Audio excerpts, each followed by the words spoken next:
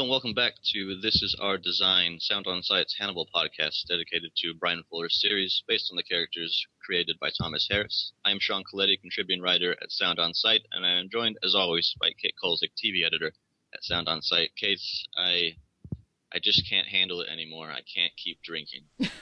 What? I'm confused and lost. I'm just kidding. I'm actually not feeling very good today, so I will not be partaking in the enjoyment of alcoholic beverages. Although, I guess it's kind of appropriate since this episode was a bit of a departure for the season, wasn't it? Well, it never made it to air, so, it's a little bit off kilter, but you know what? We can call in our guest to take your place then.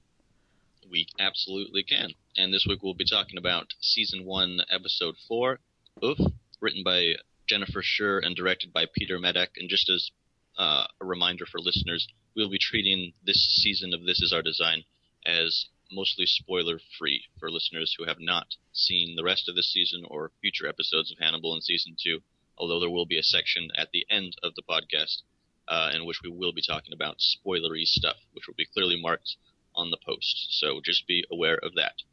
And with that, we'll introduce our guest to the podcast this week who will be joining us, and that is David Bax from Battleship Pretension, who is a returnee. Thanks for having me. I'm glad to step in and be the pinch imbiber. What will you be enjoying this week? I have a whiskey and ginger ale, which is my standard about the house cocktail. Very nice. I'm enjoying a sour ale from the Two Brothers Microbrewery, which is a lovely establishment that I am very conveniently located near. It's called Fathom Sour Ale. It's rather tasty, a very different kind of thing. I did not know that sour ale was a thing until like a week or two ago. So it's pretty tasty. If I had been partaking, I'd be drinking scotch from my favorite distillery, which is Talisker, because I just got my bottle, which I had accidentally left at one of my friend's house. But alas, I cannot. I'm just going to tease the listeners a little bit here. There's a reason for my choice of this particular beverage for this episode. I was going to save it for an Alana heavy episode because she is a beer drinker. Right. But I had to go with it for this one, and listeners can have fun trying to figure out why until hopefully a little bit later in the podcast. Hey, also, Why? Wait. Is the clue in the name? That would be saying too much. Oh, man. I'm really overplaying this. I'm really overplaying this, guys. I'm expecting a lot of really clever analysis when we come to it. Oh, there's none. Excellent.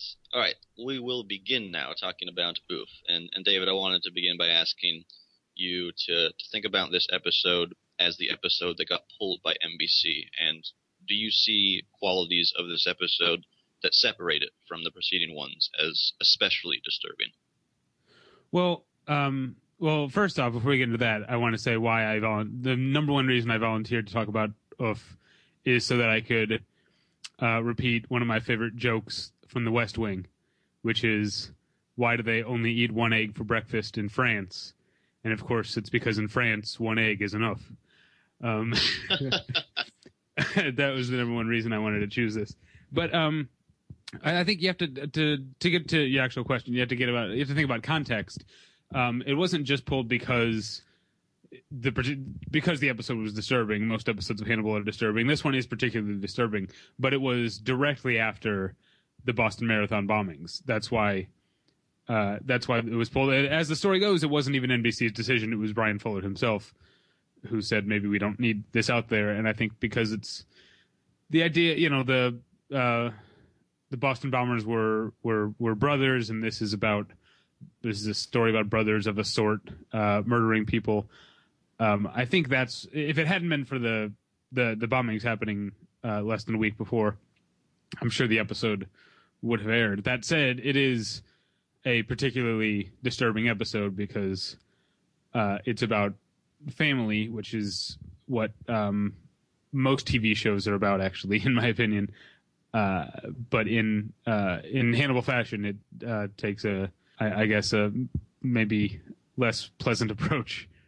The context that you mentioned, I think, certainly is important to some degree, but just the fact that TV episodes can get pulled in this way for whatever content that they possess, regardless of context, I think is interesting, just to look at and I believe you're right that some of the ways that it approaches the material, it's certainly not as gruesome as other episodes of Hannibal, but of course that's not really the way we evaluate how, I guess, psychologically disturbing some of these episodes are. And so when we get a scene like the FBI coming to the house set to that Christmas tune, and just the layout and the way that that's presented, I think, without spoiling anything, is one of the more disturbing and resonant images of this entire series. And I like that the show has the commitment to not only go for those big sort of disturbing tableaus,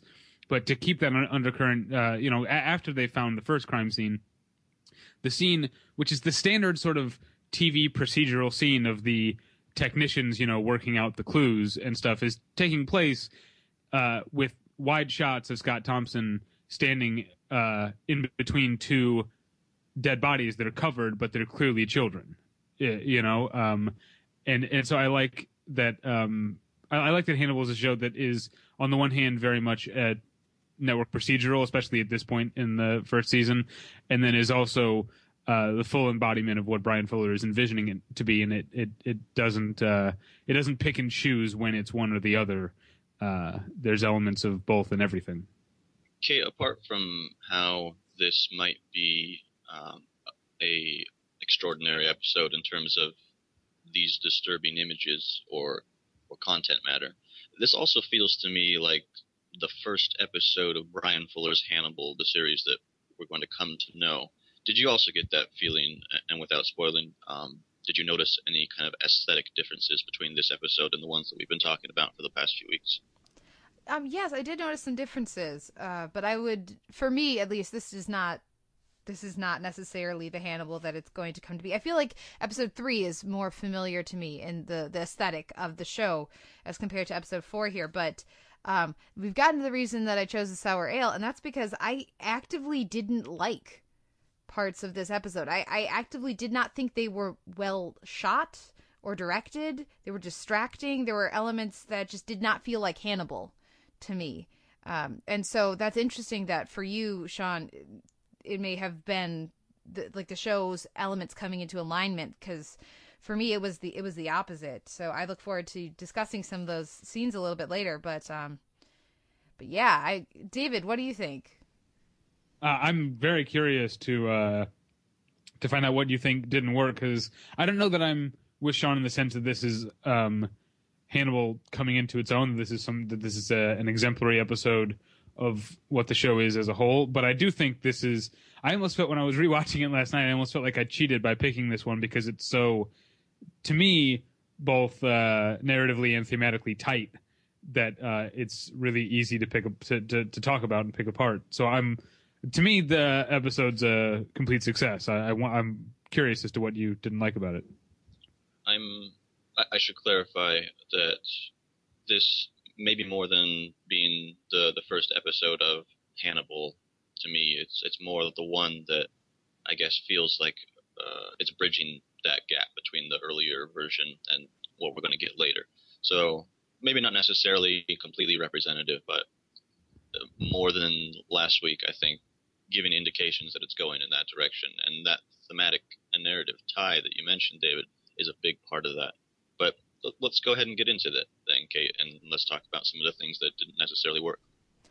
Okay, the big thing for me, there's a couple moments, or scenes, I should say, that really felt off, and a big one is our therapy session we get with Will and Hannibal earlier on.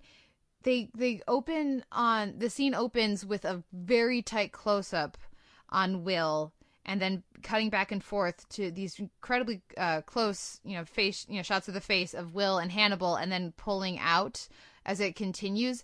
But it was incredibly distracting to me. The dialogue there also is very on the nose, but whereas usually in those scenes we're further back, we're at a respectful distance, just like the characters are from each other. In this scene, it's right in their faces, and when you have Will surrounded by that bright red wall, and you're right in his face, but it hasn't built to that. It's cut directly to it. It was incredibly distracting.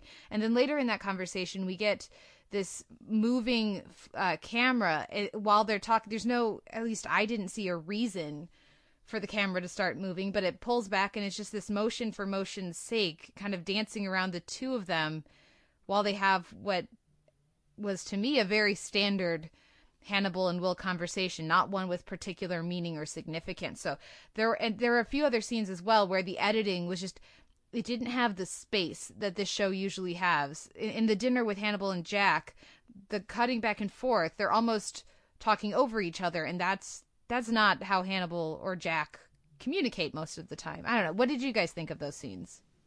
I mean, I see what you're saying, that the close-up thing isn't something that the show does a lot, so I understand how that's jarring, but I don't think it's a bad choice. It's arch, to be sure, but that's, most of the aesthetic choices on Hannibal could be described that way. So I disagree that it's poorly directed, but I respect your right to not like the way it was directed.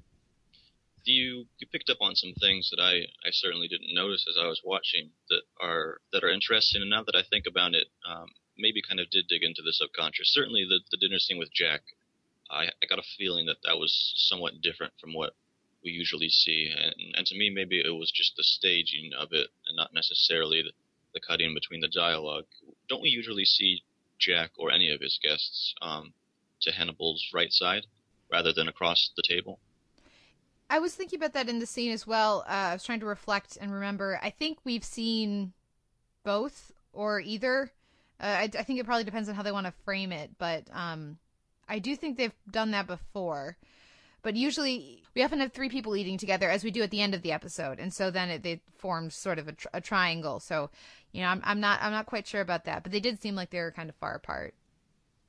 The candles that were used as well kind of stood out in a jarring way for me, and that's a very minor detail, but they didn't really fit with me for the stage design that we've seen in Hannibal so far, but that might just be me. But one thing that what you were talking about reminded me of, which is, I didn't necessarily have a question about it to pose to either of you, but it was something that stuck with me, was the way that this episode ends. And there is, I guess, whereas Hannibal usually has for me, a definitive thing that it's trying to say or do in shots, even when there's no dialogue, so just framing or whatever it's trying to communicate visually. The very last thing that we get is Will going to sleep. And before going back and rewatching this episode, I had thought that the last thing we saw was the dinner scene between Hannibal, Ilana, and Abigail. And so that was such a strange decision to me, maybe in the same way that some of the editing decisions were strange to you. And then the other thing I just remembered I wanted to ask you guys about was that sort of the end, the way the episode ends, where, and I promise for the listeners out there, there's many things that I really, really like about this episode to love. So I'll get there. I'm not all negative on this episode. But I wanted to ask you guys about the conclusion of like the Molly Shannon arc of the case of the week, I guess. Because for me, it ends really quickly and very abruptly, and I wanted to spend more time. I didn't need an answer for her motivations, but I wanted to spend more time with the kid and with Molly Shannon, and we get very little to none in the denouement, as it were. How was the pacing of that for you? Because there's no reason that everything needs to be this long standoff and everybody talks. I can't fault the show for going a different way with that. It might actually be refreshing to a lot of people, but that also stood out to me as being a bit jarring. I guess because I tend to think of the cases of the week as being the metaphors or the analogies for what's really going on. I'm okay with the idea that, okay, it's reached its conclusion. We don't need it anymore. This as much as I'd like to talk about Hannibal as a procedural, it's not Law and Order.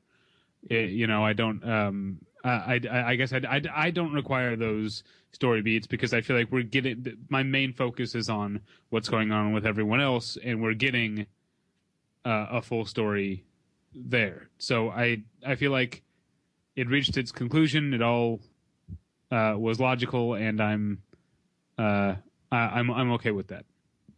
I think I actually had the opposite reaction to you, Kate, in that I sometimes want Hannibal to be doing exactly what you're saying, and that's to spend a little bit more time unraveling that after we've reached somewhat of a resolution, but just to kind of comment on what's been happening. And to me, that scene between Jack and the kid in the car was a way of doing that in a way that's like in opposition to a lot of the other things that we'll see in this season and the series overall, where we don't even get a scene like that.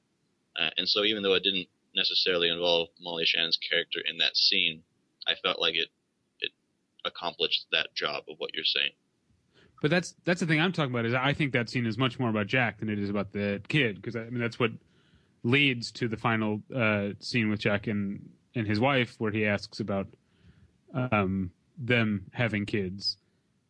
Certainly, yeah. And so again, it's to me, it's more about what it's triggering in the main cast. Well, and maybe it's just because Molly Shannon is so damn good, and she's very good here. I like that they wait so long to introduce her. That's exactly the point I was going to make, because in my memory, it wasn't the case. I was watching it last night. It's been a little over a year since I saw it. I was watching it last night, and I really was like, when is Molly Shannon going to come up? And it's really far into the episode, and I really like that choice. Sorry, I stepped on you. No, that's good. It's all good. The choice actually mirrors what we talked about in the pilot, which is that it's almost identical in terms of the timestamp that Molly Shannon's character comes in when, or around the same time that we first see Hannibal Lecter in the pilot. So that's an interesting parallel that's being drawn. Not necessarily that those two characters are similar entities, but just that I guess a kind of maybe stewing evil that kind of needs time to marinate before it actually comes to us. Well, I also like the idea, both with Hannibal and with whatever other monster of the week it is, that we can feel their presence and their repercussions. They're already having an effect on us and on the characters before they've even shown up. And I think that is that I'm just thinking now that maybe that hints at who Hannibal is in general, that he's the sway that he holds over everyone else in his life. He seems to be able to do from a distance when necessary, and this would seem to illustrate that. I don't know. That's a thought I just had. Well, and it's definitely a strong theme throughout the episode with, and the show. Like you were saying, David, so much of television is about families, either biological or constructed. But to have family be such a strong theme with our killers and with the victims, but then specifically with Hannibal. I mean, at that last scene, or not the last scene, but the most memorable, perhaps, closing scene we get is with Hannibal and Abigail and Alana, and to have that sort of family tableau, happy-ish, counteracting or being compared to these so violent and gruesome family dinners from earlier in the episode is really significant. And we'll talk more about that when we get to spoiled meat. Can I go back to something that was mentioned, which is Sean mentioned the very last shot of Will going to sleep. You cannot go back to that now. Oh, darn. Okay, well, this is I want. I'm going to do it anyway because I wanted to ask your guys' opinion on this, because I thought about this last night, but I don't know what it means. First, we see, I can't remember Gina Torres' character's name. It's Bella. Bella. We see Bella and Jack both turn off the light and turn over and go to sleep, and then we see Will turn over, and it reminded me of earlier in the episode during the therapy session when Will was talking about how he would imagine himself doing things at the same time that Garrett Jacob Hobbs was. And so that seemed like it was an intentional parallel of that, but I don't know what it means, what it's supposed to suggest about Will and Jack, or even Will and Bella, if that's even a thing. I don't know. Did that resonate with either of you, or was I just up too late? Oh, I can always find a parallel. Sean, any thoughts, or I can jump in? That did not even cross my mind consciously, but now that you mention it, I think at various times, or perhaps at all times. Will's being pulled in two or more directions, and having Garrett Jacob Hobbs be one of them, and having probably Jack in that instance, and not necessarily Bella be the other one.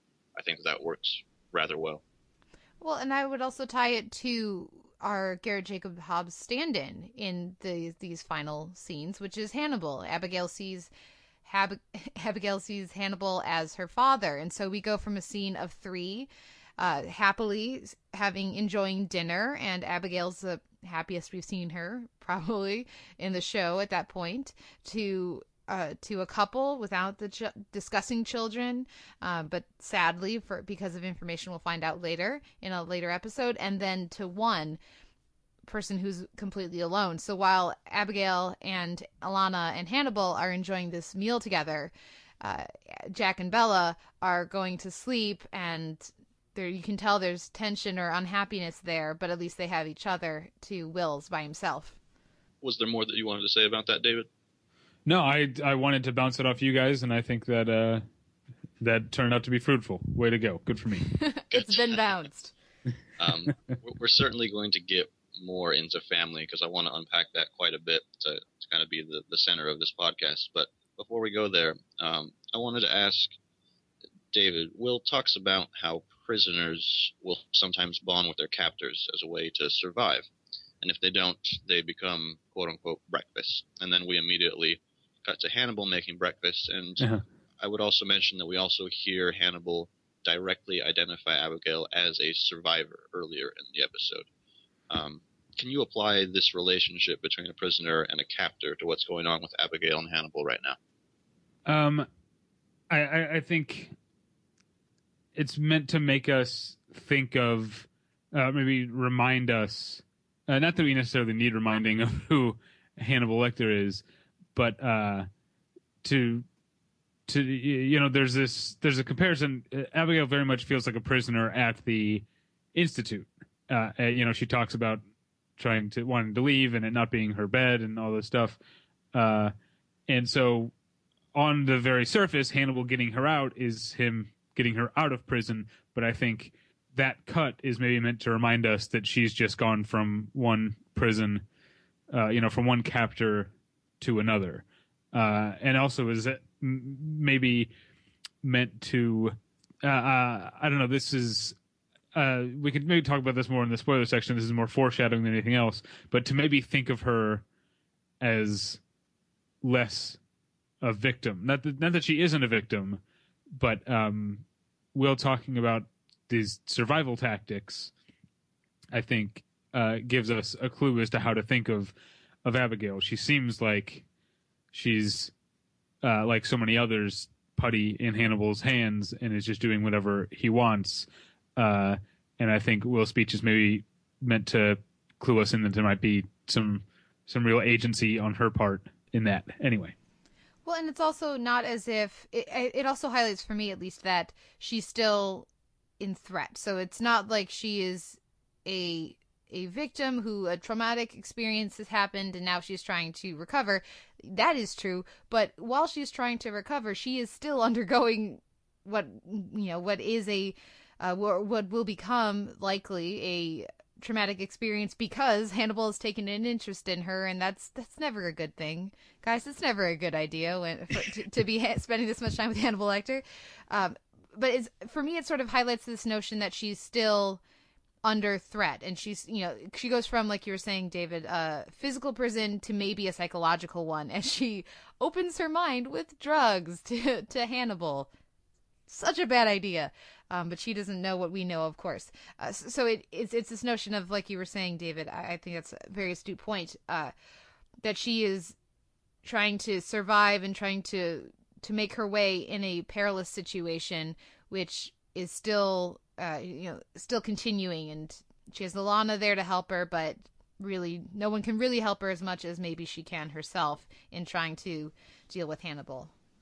For me, this idea of prisoner and captor is, on some level, just a very good reminder to the audience to not be totally swayed by Hannibal, and not to be so attracted to him that you're blindsided, that he is still exerting his influence, despite the fact that he's also helping Abigail. I think in many ways that he really is, but he's certainly doing it for his own ends. And it also helps, I think, when we get that that mention in the Hannibal and Jack dinner about the rabbit, which is not in fact a rabbit, but somebody that Hannibal killed. So those are both great reminders, I think, that we should still be aware that Hannibal is such a menacing presence. Well, and also as a reminder, when we first obviously we're taking our experiences of having seen the rest of this first season and this entire second season as we rewatch this episode. At least for me, when I first saw this, I was still trying to tell myself, well, we haven't actually seen him kill anybody. How do we know? That could be actual pork, you know? We're so much more wary of Hannibal with having seen these other episodes. While we are keeping this discussion spoiler-free, our take on the character and his interactions with Abigail are clouded by what we've seen since then. So as, you know, a first-time viewer watching this, at least I remember that for me, I was much less scrutinous of Hannibal's motives throughout much of this, like almost the entire first season, than I am now. You know, I was thinking about that too in a similar way. I mean, you're talking about like literal things we know, but also having seen 2 seasons of this show, I think we are now accustomed to the idea that because everyone in the show has some sort of psychological damage or problem, everyone is kind of an what's the narrative term? An untrustworthy narrator. What's unreliable the word? Narrator. Unreliable narrator. And so I did think about that while watching this. That I feel a little less, safe in the storytelling, especially and it seemed ironic in an episode like this that seemed, compared to where this series will go, a little more narratively conventional. But I watched it with a more suspicious eye because I now know not to trust anyone.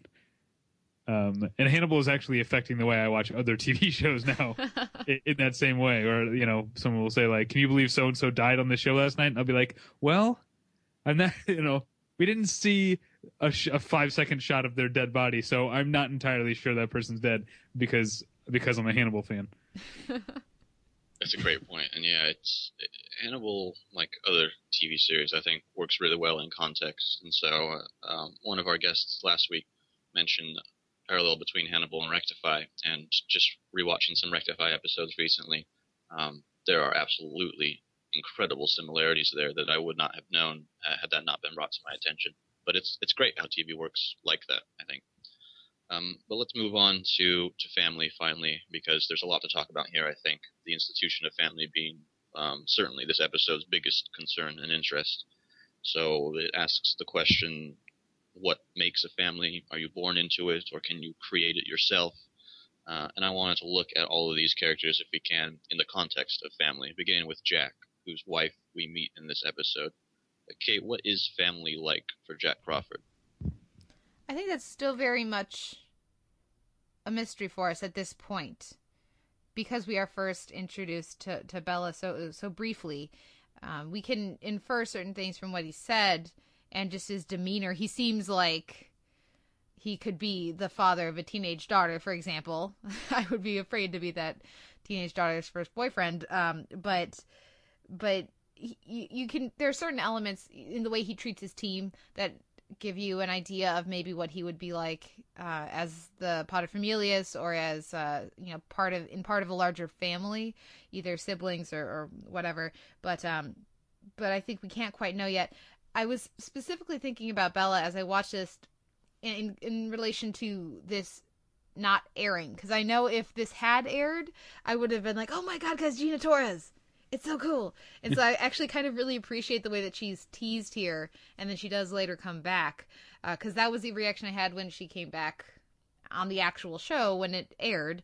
But I had that I didn't get to sort of think about the two of them for a week while I waited to spend more time with the character. So I thought I like that approach.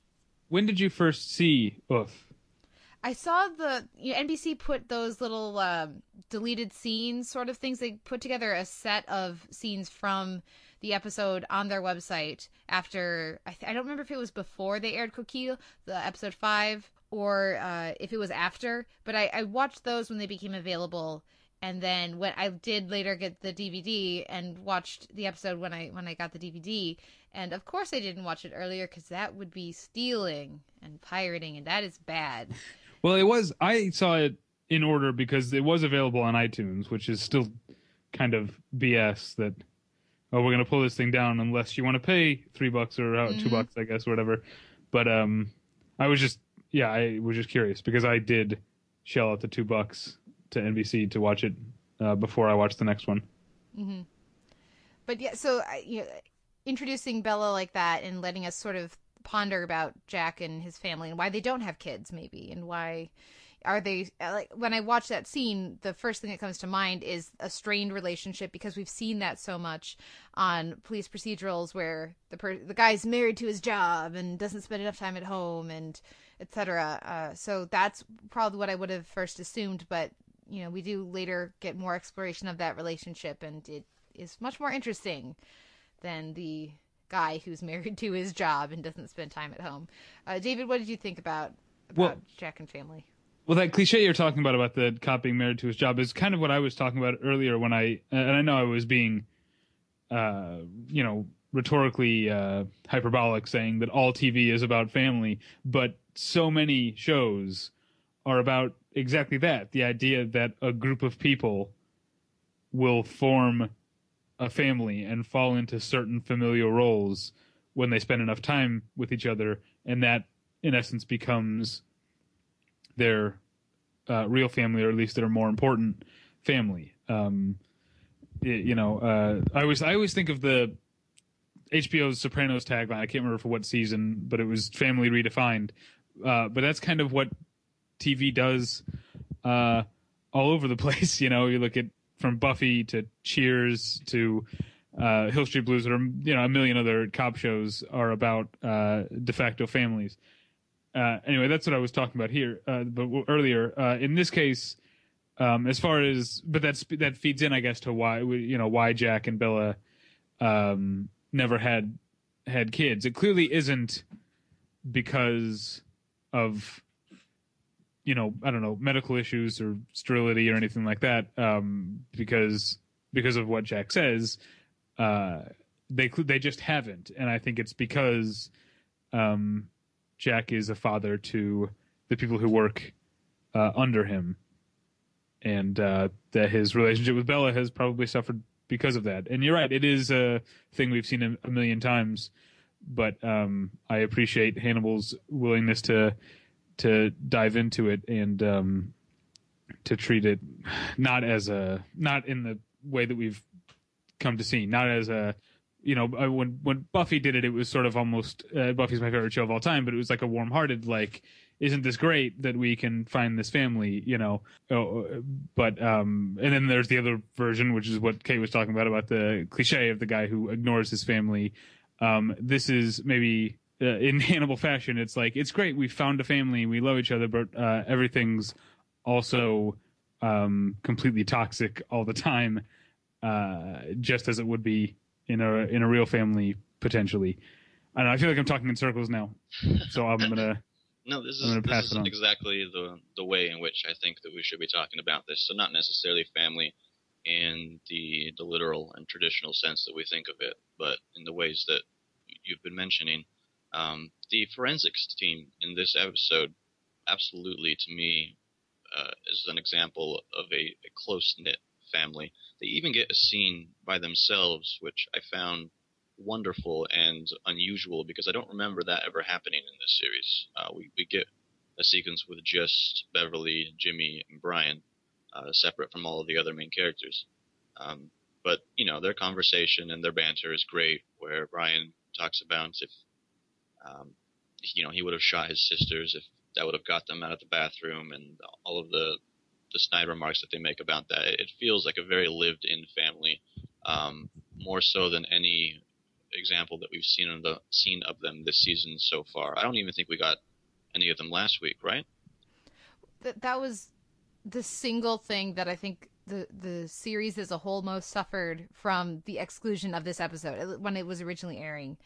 those scenes of the CSI guys, the techs, because as great as Molly Shannon is and as wonderful as several of the scenes are, this is by far the most human any of those characters has been. And so to have, that discussion of who's the first sibling and middle sibling and youngest, like that tells us so much about who they are and just their interaction. This goes so far towards making them human and relatable and informing everything else we see of them that it really is a shame that most viewers did not see this. I completely agree with that. And, I mean, let's keep going with this with other characters. Will specifically says that family is like an ill-fitting suit. It's a very foreign concept to him. David, could you talk a little bit about Will in this context? Because we learn some pieces of information about his family, but obviously he has trouble relating to the people that he's surrounding with. Yeah, I'm not sure what it feels like that Will, again, being unreliable, is holding two conflicting views in his head. Because he talks about, family being an ill-fitting suit, but then he also, there's another recurring motif, I guess, in this episode. Recurring motif is probably repetitive. Motifs are recurring, right? Anyway, is boats. And Will, at the beginning, is talking about walking away from his house and seeing it at night with the lights on across the field and thinking of it as a boat, which, by the way, is, if I recall correctly, straight out of Red Dragon, the book. You know how people who have read the Game of Thrones books are like snobbish about it? That's me with Red Dragon in this show. So there's that, the idea of boats as safety, and then we introduced at the beginning, and then we later learn that that's what his dad did. His dad worked in boatyards, and he, though he felt out of place at school, always the new kid, there's something clearly in Will that equates his father and his father's job in boats with safety. Again, to repeat myself, it's a conflicting viewpoint. Maybe Will feels uncomfortable in these de facto families, be they school or work or what have you, but has more of an attachment to his real family, or at least his dad, than he lets himself realize. When you bring up that quote from Will, it actually just, and again, this is probably just stupid BS, but it made me think of that memorable line from Gatsby about looking out over the bay or the water to the green light at the end of the pier, and so looking out over the fields to the home, and in the center, like a light shining out. And I'm curious what you guys think of that, if this sense of home for Will is something of security and something firm for him to hold on to, or if it is an illusion that he is, unable to grasp. Just as his other colleagues are surrounded by family, he's surrounded by his dogs. And we love the dogs. The dogs are great. But yeah, I don't think all of them got family? sausage. It kind of bugged me. When Hannibal walked in, I was like, you missed a couple. Some of those dogs really could use a piece of sausage. Yeah, I don't know. I don't know if we want them eating that sausage. But what do you guys think about that? Yeah, my immediate reaction is that it would be the latter, that it is illusory, and I don't really see Will Graham as a character who feels at home anywhere. It may be that he experiences fleeting moments of feeling at home, but I don't think that's tied to any place specifically. To me, it'd be more tied to states of mind or connections with other characters, but those connections are not so strong. We see him doubt himself about his relationship with Abigail in this episode by not giving her the present, which was to help her, or to teach her fishing. This goes back to exactly what I'm talking about, the idea that Will has an idea of who he is, and even though he's troubled by it and is in therapy for it, there's some sort of comfort, at least familiarity, in defining himself in this certain way as this outsider, someone who doesn't fit in or doesn't understand this stuff. But he's ignoring the part of himself that is actually yearning for that. That's why, he doesn't say that he thinks of himself when he's in his house at night as being on a boat. He sees himself if you take his analogy to its, logical conclusion or whatever, he's a drowning man. He's looking at a boat from the sea and not recognizing what that means. And that's exactly the thing. It goes back to what I'm talking about him. The idea of fatherhood means more to him than he lets on, which is why he thinks of boats as safety, because that's what his dad was. And now you've got the same thing where he wants to be a father figure to Abigail, but he's doubting himself. He's getting in his own way by not giving her the present, and that blinding himself to his own weakness or yearning when it comes to fatherhood, both being a father and having a father, probably keeps him a little bit in the dark about who Hannibal is exactly, and what his relationship to Hannibal is, and probably the same thing with Jack as well, because he's again, I'm repeating myself, but he's defining himself as either a son or a father to people without letting himself recognize that he's doing so because it doesn't fit into his idea of himself. And that makes the decision to, because we've discussed this in the previous episodes of this of the season of Hannibal, the decision to change Will's status, as it were, where in the books he's married and has an adoptive kid. Here he's alone. That decision from Brian Fuller and company makes that element all the more interesting. I want to linger just a little bit more on this idea of family, and maybe just talk about it generally. I've been rereading some Jonathan Franzen, who's a writer very, maybe not concerned with the institution of family, but who certainly writes about it a lot. And listening to interviews with him, he talks about things that I think are tied to what we hear Molly Shannon's character say in this episode about being born into a family. And whereas that character believes that doesn't necessarily denote family, Franzen's talked about that just being something that you have to accept. It's what you're given, and you have a certain obligation to love that family to some degree. I just maybe wanted to get your thoughts on what your conceptions of family are and what family means to you. I mean, I don't necessarily want you to tell me the relationships that you have with your family. Wait, do you want me to tell you about my mother? Yeah, go for it, But, just its importance, it's certainly something that everybody has to think about at some point. And it's an issue that, like you said, David, not just that this episode brings up, but that TV and any kind of media that has storytelling as a part of it, I think, brings it up as well. Well, I'm not going to go into my specifics about my family, but one thing I have learned that, again, ties into this idea of Will looking at his house from a distance is that this sounds like I'm being, I don't know, glib or whatever, but I understood and appreciated my family, both my immediate family and my large extended family, better the further I got from them. When I was because I come from a huge Catholic family who are always, there's a birthday or a christening or a graduation or something or other, like every weekend. My whole family are, getting together for something. So I grew up like The Sopranos, always with family around, or people that weren't really family that you think of as family. And I had an idea of myself as this black sheep. And moving away, I think helped me redefine who my family is, what my relationship is with them, and appreciate them more. And I think that might be the reason why in TV we see people form families other than their natural ones, because there's too much damage, they're too sunken in to what that is, and you can kind of start fresh at a new job or with a new friend group or at the bar you hang out at or whatever. And it's easier to understand how you feel about family and find a place in it if you can come at it from scratch, or at least from a distance. The element of family, because I wrote an article about Enlisted and its depictions of brothers and family, and how there's almost no depiction of family specifically on network sitcoms, but there are very few families with adult characters, all adult characters on television right now, especially on network television.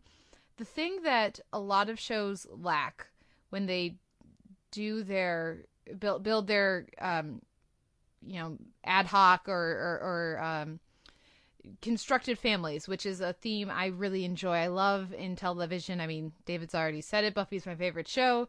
That's a show all about a family. But the element of family that is often missing from representations of constructed families is history. Because your family is somebody who has known you your entire life, almost by definition. Most of the time, they've known you since you were a child. And so there's a history and years of experience with someone through probably good times and bad. Hopefully not, one more of one than the other. But when you build a new family, when you have a group of friends, or you find your place amongst a workplace or any of these other settings that are so common on television as, places where people build a family, that is an element that gets lost. And so that's something that I always think about when I'm looking at constructed families. It's an element that I mean, I don't want to undermine or understate how significant built families are for a lot of people, for probably a very large percentage of America and really the world probably. But there is this element of, it's easy to build a family when you've only known someone, be like, we're best friends, when you haven't had to see that person at their very lowest. And also they haven't seen you. They haven't seen all your, I mean, that's why maybe it's easy to start a new family, like starting a new Twitter account. You get to invent yourself, you know?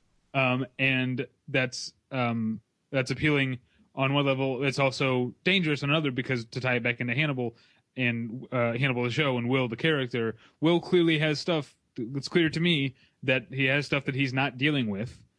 And part of that might have to do with his father, and the fact that he's not dealing with it is making him worse at his job and making him perhaps unable to catch Hannibal or even realize who Hannibal is. But because it's easier, it's more convenient to stick with the created families, because you get to be who you want them to know you as. Well, and it's something that you mentioned previously, Sean, in an earlier podcast, this element of just how well certain of the characters know each other before the show even starts. I do think that's an important element to the Will and Alana relationship. The fact that they have been aware of each other and have known each other and have been on friendly terms for quite a while really does deepen that relationship, or how, the amount I can, I respect it. Maybe Alana's seeming, to understand who Will is, because we don't know quite how long they've been in each other's spheres. So there's more of a chance that they've seen each other at various points and in different situations that gives each other a bit more of a glimpse into who that person actually is. What I'll say quickly about family, for me, the real horror of this episode is in how these kids at their age, and even CJ, who is a bit older, to me, the concept of family is so omnipresent that you can't really quite understand it. And so, David, you mentioned having that distance being the thing that has made those bonds stronger. And I would agree that for me, as somebody who grew up with a relatively, or I wouldn't even say relatively, like a very good family structure, I was very lucky that my parents, remained together, are still together, very much in love, and that's great. But not having any conflict there, made me take it for granted in a way that, having spent 4 years away completely, kind of developed those relationships as things that I began to understand and appreciate as what family really meant to me. I don't know if I'm explaining that correct, but now my brother isn't really just my brother, he's one of my best friends, and so that deeper understanding that comes with that distance, I think, certainly helped in my case. And so isn't that what college is for? You leave the house when you're a terrible, annoying teenager, and you come back and you go, oh, thank you so much. This is all the stuff you guys have been doing for me. Oh my God. I see my friends who don't have this to rely on, and I'm so happy that I do. Absolutely, I would say so. And that's what makes some of these issues really interesting. And I'm glad that Hannibal brings it up, and Brian Fuller, because he and his writing team are very good at doing these bigger themes and getting us thinking about it. But we'll finish that there and move on to our recurring segments, the first of which, of course, will be Kate's Classical Corner. And Kate, there is classical music in this episode as opposed to last episode. Is that right? Yes, there are 3 that I will be discussing, and they're each pieces that I have very strong connections with and really enjoy. The first is, it's so brief, but I gotta talk about it, and that's when Hannibal is at Will's and he goes over and plays, kind of plunks out a couple notes on the piano. Yeah, he doesn't just plunk out a couple notes, he plunks out the opening of Stravinsky's Rite of Spring. Are you guys familiar with that piece? From the Disney movie, right? The dinosaurs, yes. Yeah. From Fantasia. Fantasia. What the actual story? That's the opening bassoon solo. It's hugely famous. If you are a bassoonist, you are going to have to learn it and play it on every audition. Rite of Spring, what it's actually about is not dinosaurs. I'm sorry to tell all the listeners, but it's about a pagan ritual where a group of elders sacrifice a young maiden. So it's about killing a child. So to have that be the couple notes that are plunked out by Hannibal, and then in this episode specifically, was just, I was geeking out. I was totally geeking out. Also, it's an amazing piece, and it's super fun to play, and it's great, so you guys should all go listen to it. But that's the first one. Then when Hannibal and Alana share a beer, there's Chopin Nocturne Opus 32 number 1 in B major in the background. It's a very simple and beautiful piece, and I look forward to discussing that scene a bit more when we get to Spoiled Meat, but I don't want to say too much about it now. I'll just say that I really enjoy that piece, and Chopin will become much more prominent in the scoring from this point on in the show. So this is one of those elements, Sean, where I would agree that it's the classical selections in this piece, in this episode, feel much more in keeping with what we're going to get later. And then later when we have the dinner with Jack, we get Chopin's Nocturne Opus 9 number 2 in E-flat major, which is possibly Chopin's most popular piece.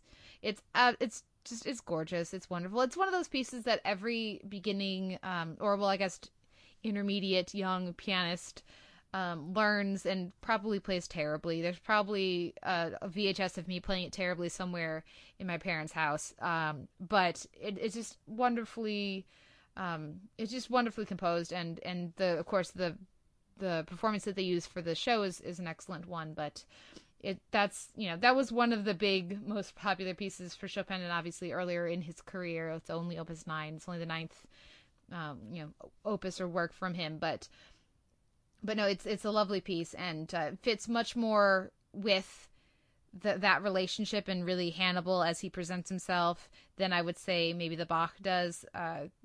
Having the Brandenburg Concerto in the previous dinner scene with Jack and Will was a lovely piece, but you going more towards the romantic instead of the Baroque is where we're going to be going with a lot of the classical selections for Hannibal, with a couple notable exceptions. But in general, that going for that more lots of suspensions, more added notes, and less more complicated tonalities, I guess, of the Romantic era is very fitting with Hannibal and what's going to come next. So I really enjoyed all of those pieces. As for the scoring in the episode, we talked about this last week with episode 3, but clarinet is everywhere in the score. Sean, did you notice that? Yeah, as soon as Abigail takes a sip of the tea, it just, boom, right there. It's right there. It's so prominent. And there was a little bit of guitar earlier when we got the tableau, which I forgot to mention earlier.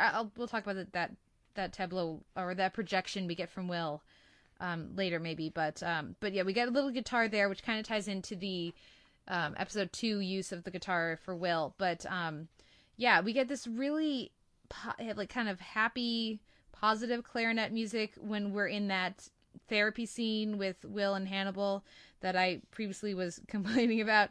And then we get some cello with Abigail when she's discussing her killing of the brother, that brother character from last week. And then there's just clarinet throughout so much of this episode.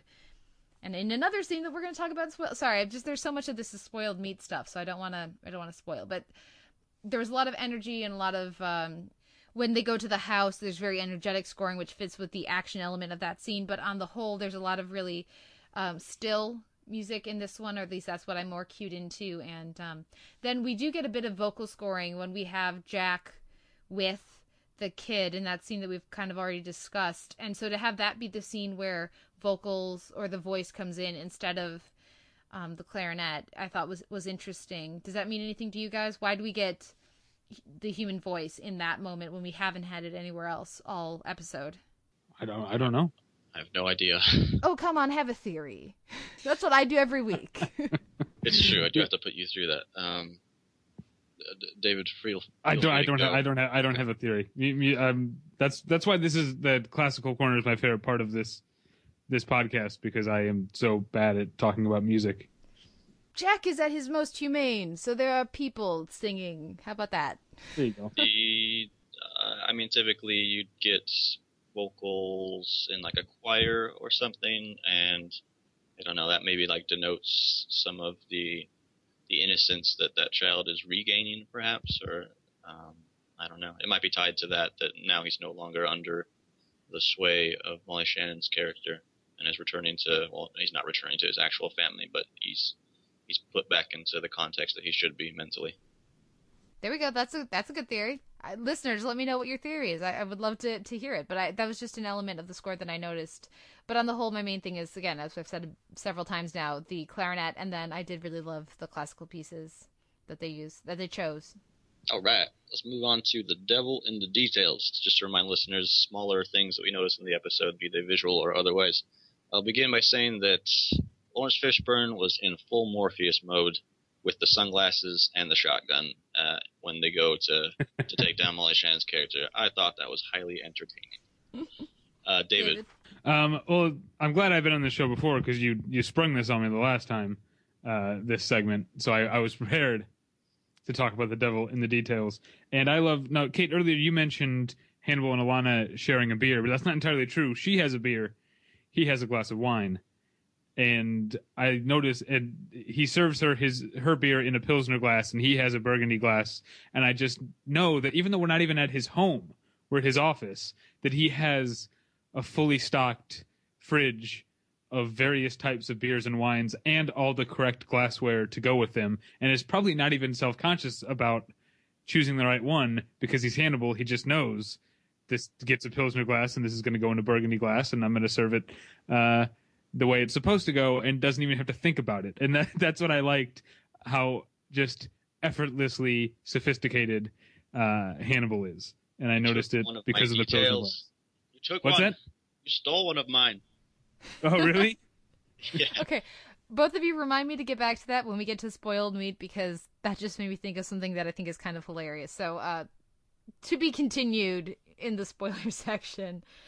That's a great point, David. And to tie in with what you said, Sean, the first one I have here is I think Booming Jack is maybe my favorite Jack. Class is dismissed. Class is dismissed. We get very, we've got that wonderful moment in the pilot, but we don't get that many as the show continues. And nothing will top that. You're talking about use the ladies in the pilot? Yeah. Yeah, nothing will top that. But I feel like this is a solid silver, right? Yeah. I'll just throw in a couple more, and we'll go once more around the circle, the virtual circle. I guess it's a triangle. I don't know. I imagine it as a circle, though. Is it a flat circle? It's a flat circle. Everything's a flat circle, damn it. For the rest of eternity. 2014 ruined everything about time. I like that we see Will's drawer, and he has a bunch of the same clothes, which I think is interesting considering who he is. Also that Hannibal has a taste of his own blood, which I don't know really how to take that, but was interesting nonetheless. And also, do you think? Yeah, go ahead. In that shot, this is what I was thinking. Is that really Mads Mikkelsen's blood? Because it looks like he really pricked himself, and then blood. I don't know how you would get a little bubble of blood to come up on the thumb like that. I don't know if that was prop blood or if Mads Mikkelsen really did prick himself with the fishing hook for that scene. That's what I was thinking when I was watching it. I want to believe that that's method acting right there. Yeah. Just like, anybody who's had to get that like iron thing at the doctor, I feel like you just get one really good shot of it, and then you wouldn't need to, if you had to do it several times, several takes, that would be different. But yeah, right. I'm good with you guys on that one. All right, David, did you have any other ones? Not really. All right. You know what? Actually, I do have one thing I want to bring up. A detail I want to bring up that I want to ask you guys about. When Will flashes to the vision of him cutting Abigail's throat, do you remember that? He's talking about seeing himself as Garrett Jacob Hobbs, and we see him cut her throat the same way that her father did, but not in the kitchen. They're outside. And he cuts her in the same way, and then he doesn't get shot the way Garrett Jacob Hobbs did, but he still seems to flail in a way afterwards. And I wish I had rewound and watched it again to see if that's if he's equating Garrett Jacob Hobbs' involuntary reaction to a bullet with some sort of almost ecstatic dancing movement. Strange. I didn't even. Did anyone else think about that? No. I didn't even write it out any notes for that, and I should have, so shame on me. So I'm not sure what I think, but I want to go watch it again. That's an excellent point. Did you want us to try to analyze it right now? No, I should. I made you guys. I have to go watch it again. Yeah. All right. Well, that's something to think about, and that listeners can chime in on. Kate, did you have any more details you wanted to mention? See, almost all my details are spoilery, so should we move on to spoiled meat then? I guess the last thing I'll say is just that, again, I've already said it, but I really do appreciate and respect Molly Shannon, and I wish other people had gotten to see this episode on TV. I'm a big fan of her turn on Enlightened, and even just her episode of Pushing Daisies and stuff. And I think a lot of people just have this image of her from SNL and haven't been paying attention to everything she's been doing since, and she's just really good. So just the way that she handles that scene and the Quickie Mart with the paper towels and all of that, I really appreciate the details of her performance, and Molly Shannon's great. I want to real quickly tell the story about the most awkward hug I've ever received in my life, which was from Molly Shannon. I was a production assistant, an office production assistant on a movie called Year of the Dog that she stars in. She's great in it. It's a Mike White film. And she lives in New York at the time, and it was shot out here. So the production had rented her a house for the summer and 2 cars for her. She brought out her husband and her kids. So for the summer that she was shooting, she was living in a rented house with 2 rented cars. And so the last day that they were packing up to go back to New York, the assistant production coordinator drove me and another PA out to the house to pick up the car keys, and we were going to go return these rental cars. And now the assistant production coordinator had helped Molly Shannon find the place they rented, had been working with her since the spring. They knew each other, and the other PA had driven her around during filming time, so she knew them. So she going down the line, giving thank you so much, Amy, giving Amy a big hug. Thanks for driving me around, Manuel, giving Manuel a big hug. And then she gets to me, this is because I was in the office the whole shoot. This second time we've met in the entire 5 months. She doesn't even know my name, but she had just hugged the other 2 people. So I tried to signal with my eyes, you don't have to do this. And she signaled with her eyes, I think a precedent has been established here. And it was the most awkward hug that I have ever given or received in my entire life. But it was from Molly Shannon, so I cherish it. That is amazing. That is delightful, sir. That's perfect. Yeah. All right, then. And with that, spoiled meat? With that, we'll go to spoiled meats. And, Abigail drops a teacup. Did you not? I sat bolt upright. It's in all caps. You both just screamed at me at the same time. What did you say? I said that I sat bolt upright when it happened, when I was watching it last night. I was like, oh my God. I forgot that happened and that it was that character who did it. And I put in all caps, teacup shattering! ! Yeah, the top of my notes to talk about today, it says families and boats and teacups. Perfect. Those are my things to talk about. I mean, I just wanted to mention it. If there's anything that either of you want to say about it, you can. But if not, Kate, I know you got plenty of stuff you want to talk about. Well, I mean, I haven't spent any energy thinking about what it means, other than, guys, it clearly means something, right? Well, because their design. in season 2, the idea, what Hannibal brings up, the idea of, shattering a teacup and then being sad or whatever that it doesn't come back together. He is talking in code, I guess, about Abigail. At least my memory, right? Because Will is talking about how he wanted to teach Abigail to fish, and Hannibal is saying, "I'm sorry, I took that from you." And am I confusing scenes, or is this the same conversation? Oh, we've just discussed at length on the podcast who he's referring to, or how many people he's referring to, because in that episode, that's also the episode where Alana finds out and shatters at the end of the episode. And then, of course, we all know what happens in the finale, where Will basically shatters. So I think anybody could be the teacup, but definitely he may be specifically either talking about Will, or very easily could be talking about Abigail in that scene. So then to have Abigail be the one who drops the teacup. Right. But he's lying about Abigail. That's the thing. Or he's giving us a clue, knowing what we know, where it goes. Because I took it as him talking about Abigail, about the shattered teacup. But knowing he's intentionally, like, giving us a clue, like, maybe he did put this one teacup back together. And maybe Abigail's not dead. And so, so I guess maybe the reason I sat bolt upright was because it had always been my assumption, or at least my belief, that Hannibal is referring to Abigail when he's talking about the shattered teacup. In specific, he's probably referring to a bunch of people in general, but specifically about Abigail. To have her drop the teacup seems like, if I had been the world's smartest person a year and a couple months ago, I might have predicted the end of season 2 based solely on her dropping a teacup. It's also great that Hannibal's picking up the pieces immediately after she drops it. So yeah, I think in the original conversation in season 2, when we get that shot of the teacup kind of suspended, not in the actual setting of that episode, but it just shatters kind of in blackness, that I think I was in agreement that it was about Abigail. So this is a really, really great scene to have this early for people who have watched that season. Well, and then also, of course, she drops it, but she drops it after trusting Hannibal implicitly and drinking a bunch of his drugs and opening her mind to his therapy. So, I mean, if there's no bigger symbol of her accepting his guidance and, him as a paternalistic figure, it's this, going with him to his house, eating with him, filling that role as his daughter.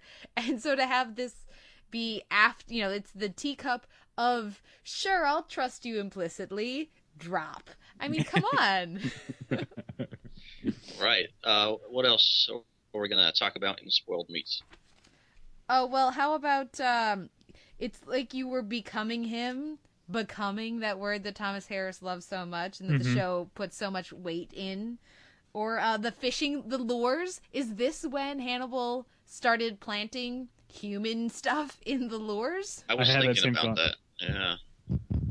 I don't think it is, but there's no evidence either way. How early do you guys think he started weaving all of these details that would later come to fruition? I'd have to do. You guys would be, because you're rewatching the whole season, maybe better, because I haven't rewatched the first three episodes. But if he, I don't know that he was like sitting down and putting, I don't know, human pieces in that lore, but it might have been where he got the idea. Another spoiled meat thing I have is, is it just me, or in retrospect, is that sharing a beer and a glass of wine scene kind of flirty? I was gonna absolutely say that, yeah, because everybody was skeptical about how the series did that relationship, and yet that feels like dead on in this scene. So, are you guys saying that Alana is being flirtatious toward Hannibal, or Hannibal toward Alana, or both? Just like the scene. The scene feels kind of flirty, just in general. Yeah, I wouldn't necessarily say that either of them is actively flirting with the other, but there is that quality to it that any viewer of television is going to say, hey, there's potential for a relationship here just based on the interaction that's going on. I think I guess I'm saying I disagree with you guys, because I guess I think of Hannibal, his sort of default method of interacting with people is to be disarming with charm and maybe even a little bit seductive. People, there's a lot of I haven't searched for it. I'm sure there's a lot of Hannibal and Will, or even Hannibal and Jack / fiction out there. There's gotta be. What's that? There's gotta be. Yeah. Or the internet has failed us. And I think I think that's just Hannibal being Hannibal, and maybe setting the planting the seeds for what would happen in season 2. But I think Hannibal is always open to the idea of pulling someone under his spell, in whatever way they respond to. Certainly. And yet there's a different quality to this one, I think, than, well, I guess Abigail's not a good comparison, but even Margot, there wasn't that aspect there. This feels of a different kind of charm that's going on. Well, that's what I'm saying. That's the type of charm that Alana responds to. Hannibal's not going to waste his seduction techniques on Margot, because he doesn't have the right parts for her predilections. Yeah. So for you guys to say that this scene is flirtatious, are you saying then that the season 2 relationship between Hannibal and Alana has, at least from Hannibal's part, like it's like rooted in reality, like actual feelings?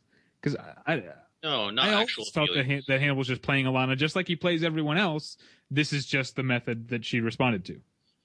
Yes, yeah, and I agree with that.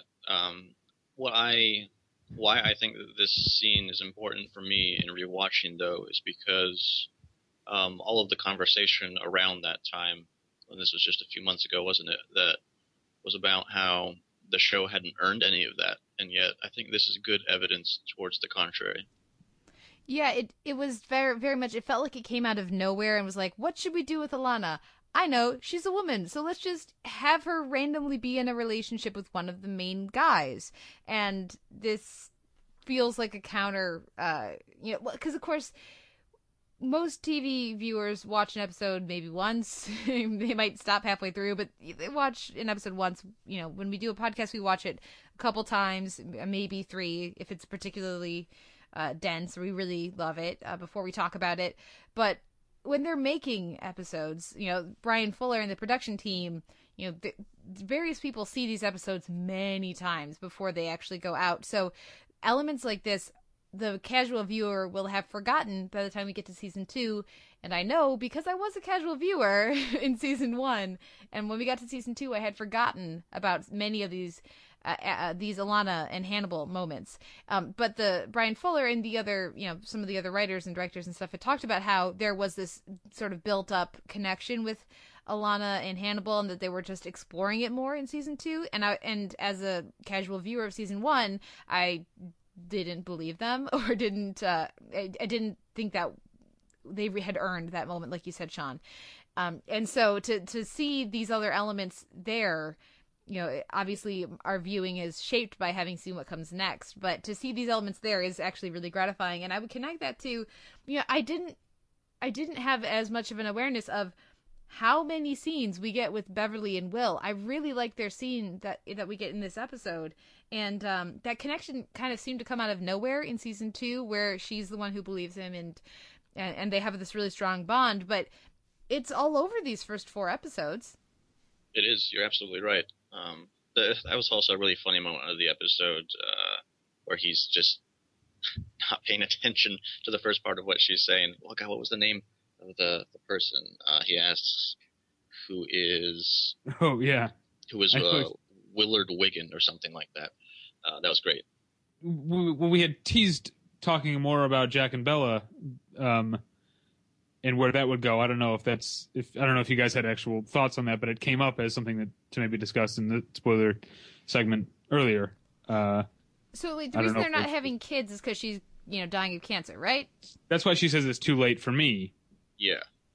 Yeah. So I, knowing that what's coming next, and not because she's distant from him because he's working all the time. But like literally, it's too late for me. We're going towards a morbid place with it. You know, I liked knowing that about what was coming next. Any thoughts, guys? Oh, that's the extent of what I thought, I think. Yeah, but I also like that first, even though we intentionally misunderstand why it's too late for her, that idea of Jack and Bella, despite loving each other, being on a different page when it comes to the subject of life, will come up later. You know, Jack wants kids, she doesn't, or even if she does, she knows she can't. Later, Jack will want her to live even when she doesn't. Yeah. Sorry to step all over your very thoughtful and reflective moment. The other thing I wanted to mention in the spoiled meat section that we talked about earlier was I'm imagining Hannibal's shopping list now that he's in Europe. And I just like how many Pilsner glasses and Burgundy glasses do you think he's like, I need one for work, clearly. I need one for home. Does he have like a little like rolly suitcase full of barware just should the need arise? That's fantastic. Yeah, it's clearly going to come, and I'm going to stick with this prediction that they're going to meet David Duchovny in Europe, and he's the guy that's going to supply him with all of this stuff. That sounds delightful. Oh, that's wonderful. That needs to happen. The last one I think I have for spoiled meat is I wonder if you guys have any thoughts on Abigail's mom, because we see Ilana briefly in that role in this episode, but she just basically is a non-entity throughout the rest of the series, at least as I recall, certainly in season 2. Is that something that is underexplored, do you feel, by the rest of the show, or specifically season 2? Or is that a very intentional choice? You know, like I was realizing that I don't know the name. I don't think I even know the first name of Abigail's mother, and I feel like I should. Yeah, I believe they mentioned it in the pilot or the second episode, but yeah, I think it's intentional just because she is outside of that sphere of influence that is, you know, what all the material that is coming from between Garrett, Jacob Hobbs, and Abigail. So I guess because she never like really played a role in any of the events other than just to be killed in that scene, it doesn't feel underexplored in a way that I think that there was the potential, like a lot of potential there, because it seemed like we got everything that we needed from Abigail's story. Oh, and I just thought of another thing. Of course, here in this moment, Ilana is her mother. In the finale, she's her mother again, bleeding out on the front stoop. Yep.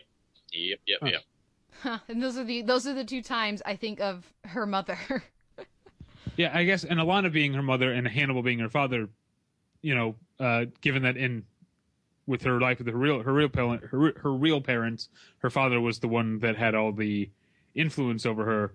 It's a way of illustrating how Hannibal has asserted himself in Abigail's life and superseded Ilana. Yeah, even though her mom presumably cared very deeply for her and was, you know, a good mother and all of that. I mean, we see how strongly Ilana cares about Abigail in this episode. But yeah, at a certain point, she doesn't matter to Abigail as much as Hannibal or her father did. I like that rude scene, by the way. How fun was that? Rude, Hannibal. Shockingly rude, yeah. To use his word against him. That was great. Yeah. That's all I got for spoiled meat. Yeah, I think I covered everything, or it has been mentioned, so we'll wrap it up there. Again, a slightly longer podcast, but if this is going to be the direction for this season, that is okay with me, because this show deserves it, right? All right, and thank you, also, listeners. when you have a windbag like me on, the episodes tend to go a little long. No, it's been great having you, and thank you again for coming on, David. Where can our listeners find you online?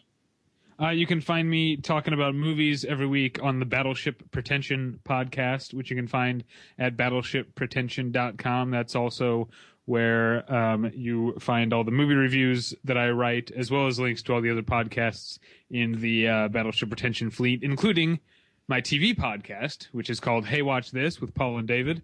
That's Paul, the King of TV Goebel. and every week we talk about some TV shows. You can find all of that at battleshippretension.com and follow me on Twitter at @thepretension.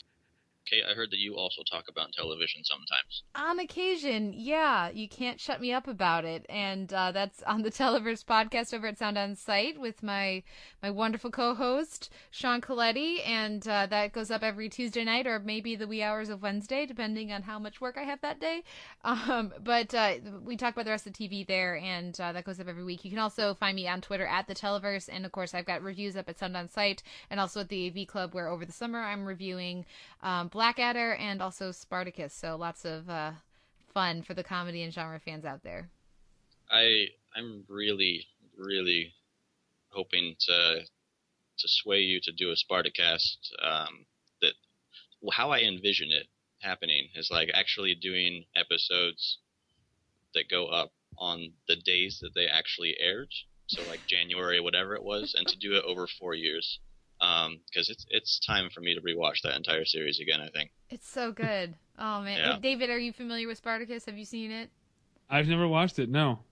You need to. It's so good. It's such a good what I show. hear. Yeah. Anyways, sorry. In addition to the Televerse, which Kay has mentioned, you can find my written work either at tvovermind.com or, of course, at Sound On Sight. But that's it for this week. Thank you again, listeners, for tuning in. This has been another episode of This Is Our Design. Let me